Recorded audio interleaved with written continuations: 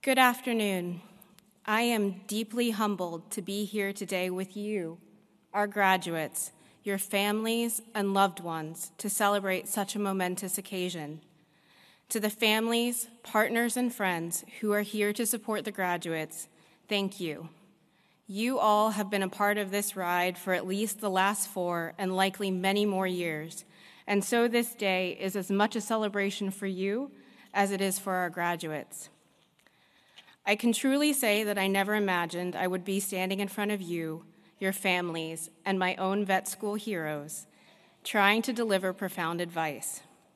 And so I started to think about the advice that has been given to me that has shown itself to be more true the longer I live. This story will sound familiar to many. I think I was in college at the time and bound and determined to get into vet school, taking full course loads, working in vet clinics, conducting research, and doing everything possible to realize the dream. During one of many dinner conversations with my dad, he looks at me and he says, "You know, Smunk," because he calls me Smunk. "You know, Smunk, you don't have to run around balls to the wall with your hair on fire all the damn time."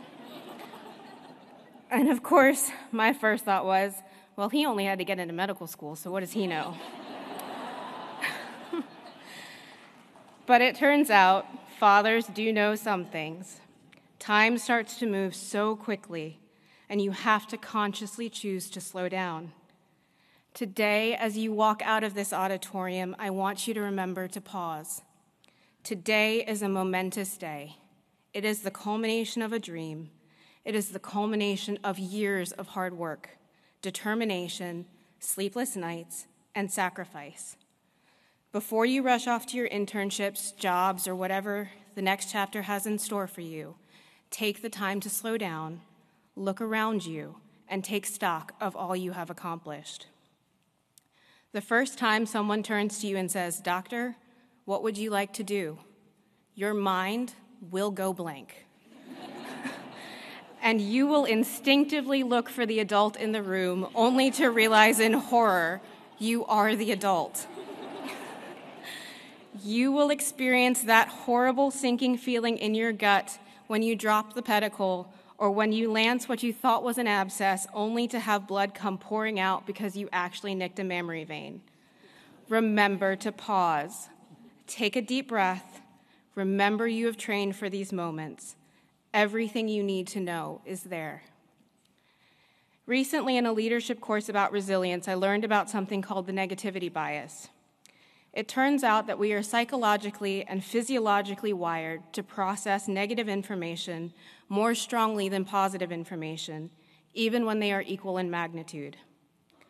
Put another way, you will remember that one euthanasia gone wrong more strongly than the numerous times you peacefully ended an animal's suffering and brought solace to their families.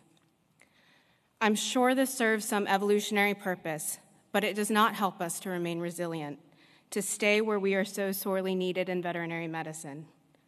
So I ask you to pause every day, not to focus on the things that go wrong or the things that you can do better, but to consciously pause and reflect on the things you have done right and all the good that you do every day. My second piece of advice comes from Gravel Switch, Kentucky. Dr. Keith Whitlock was my senior clinician during my internship at the University of Tennessee. And every Monday we went to Hall's Stockyard to preg check cows before they went through the sale. If you ever worked in or been to a stockyard, you would know that the animals are often riled up and they don't have the best facilities. So every new rotation with students, we would go through the same speech about how they needed to have an exit strategy of running away, getting behind a gate, or jumping the fence in the case that a very angry bovid exited the chute like a heat-seeking missile ready to kill a vet student. About 6 months into my internship, after what I thought was a particularly fine job of delivering the spiel, Dr. Whitlock looked at me with a very serious face, and in his southern drawl, he said, "Dr. Brooks, I've seen you run. I suggest you jump." It is true that I have never been known and likely will never be known for my athletic prowess, but I have always secretly hoped that my adrenal glands would kick in and save me in these situations. I share this advice so that you can know that it is okay not to be good at all the things. Figure out what you enjoy, what your strengths are, and focus your practice and your career around those things. I did not aspire or train to be a national program leader at USDA because, frankly, I didn't know the job existed. I also almost didn't apply for the job because I didn't think I was remotely qualified. But fortunately, I was surrounded by people who saw more in me than I saw in myself and convinced me to apply. I have learned in the last 5 years in this role that while my technical knowledge is important, so many other skills, like listening to understand, the ability to see connections between people and ideas, and the ability to communicate to a variety of audiences are what make me effective.